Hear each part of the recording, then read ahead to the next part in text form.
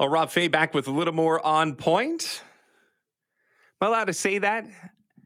I know Ben O'Hara Byrne has a little more conversation. I don't know if that show allows me to get away with that or not. But, I will say this. The homelessness thing strikes really near and dear to my heart. I'll tell you about that before the show is done. But Evan Sambasivan is a candidate for city councillor in Ward 8. That is the Eglington-Lawrence area. Evan, good evening. How are you tonight? Really good. Really excited to be on. Thanks for having me. Well, I guess right now you're getting down to the nitty gritty. So thank you for making time for me. I want to talk, and we're going to get right into one of these things that I would assume is a pretty big part of the campaign, is dealing with homelessness here in our fine city. Your thoughts and what can we do to kind of push this on the tracks and make it a focal point? Yeah. Frankly, it's the reason I entered the race. In November 2020, I lost one of my oldest friends to complications of chronic homelessness and mental health. I had known him since kindergarten. I went to elementary school, middle school, high school with him. It really, really caught me off guard, and it flipped my life upside down. I was already working in the mental health sector, so to lose someone to a cause that I thought I was already devoting my career to, that really hurt. So I took it upon myself to do what I could to reduce and hopefully end chronic homelessness in the city of Toronto. And the way we do that is with investing in supportive housing. Supportive housing is the idea that when people are experiencing chronic homelessness, which is homelessness for 6 months or more, they need a different set of services than just the temporary shelters that you go to for a night or two when you're seeking refuge. So it's a door you can lock. It's somewhere you can receive mail, mental health support, career support, addiction support, basically removing the barriers that prevent you from getting your life back on track. Cities around the world have successfully implemented it. Vienna, Helsinki, Columbus, Salt Lake City, Medicine Hat in Canada most recently. So it's not a pipe dream. It's actually the most efficient use of taxpayer dollars. It's cheaper to provide supportive housing than it is to have people end up in hospital beds, as you were talking in your last segment, end up in jail cells. It's the smartest approach, and we need someone to champion it at City Hall. Well, I can tell you're well-spoken. I can tell you're well-versed. But if I could take you right back to the beginning, I'd like to learn a little bit more about your friend, if that's okay. I'd like to hear through your eyes some of the challenges that he faced, some of the things that you got to witness, and just maybe put a face or even just a voice to the struggles that they face in real time. Yeah. So I'd known him since kindergarten. Essentially, my oldest friend, an incredible individual. He was talented. He was charming. He lit up a room, and he faced some struggles at school. And at the time, you don't really think much of it. You're a kid. You're all going through school together, and you don't always pick up on every little challenge. But I considered him one of my closest friends as we grew up. When I went away to university, we lost touch a little bit, and I can't speak too much for every struggle he went through, but it was around young adulthood when some of the more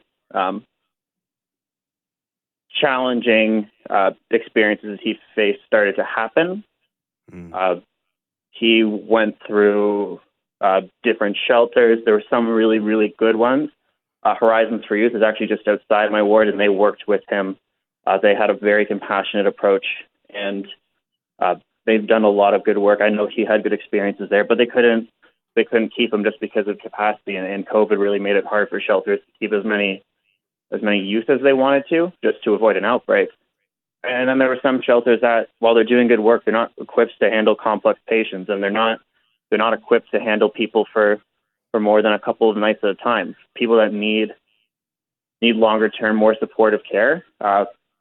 Shelters are not the right place for them. We really need a different system, and Toronto failed my friend. So, yeah, when he passed, it was a shock. It was a shock to me. It was a shock to a lot of people, because we shouldn't be losing young people before their time.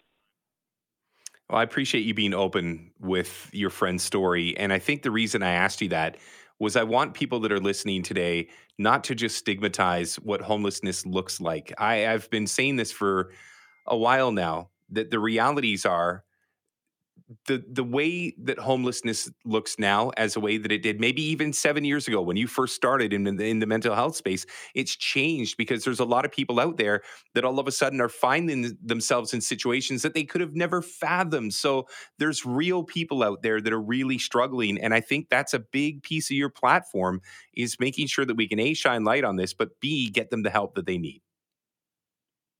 100%. It's an issue of compassion just for people in our city that are going through incredibly tough times. We use the word unprecedented for COVID, and I think you mentioned even leaders using it as an excuse for things not happening. But at the end of the day, the people that are hurt the most by COVID are the people on the ground, whether it's people that lost their jobs in the service industry that was shut down, people that saw their rent increase in the last couple of years, people that were accessing basic services like shelters that suddenly had to cut their capacity and had nowhere to go. So, understanding that the situation on the ground right now, that on top of inflation has completely changed the game. And we're in a crisis. And it's not just a crisis of compassion, it's a crisis in economic terms as well. Just when we have large swaths of people, like both in the working class, the middle class, and struggling individuals that can't see a future, both in the short term and the long term in the city, that's a recipe for failure. Evan Sambasivan is a candidate for city councillor in Ward 8. I'd like to get to know you a little bit, just because I know there's a lot of faces out there. There's a lot of signs out there. There's a lot of talking, and election day is Monday. So it's your space. It's your forum right now. Tell everybody a little bit about you, more than just why you're running, but why you're passionate about what it is you're doing.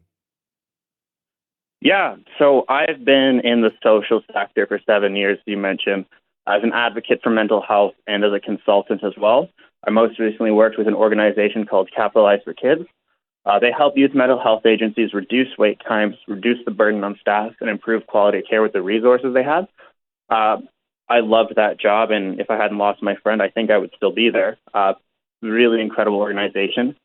I graduated from Queen's University in applied economics and business with a focus in public economics, so it really was a good combination of a degree I had and a field I was passionate about. Ultimately, on city council, I want to bring a voice of reason. We're in a crisis, and we're in a crisis because the same voices have kicked the can down the road a little bit, whether it's about deteriorating social services or city services or the billion-dollar budget shortfall we're facing, the lack of completion on the LRT.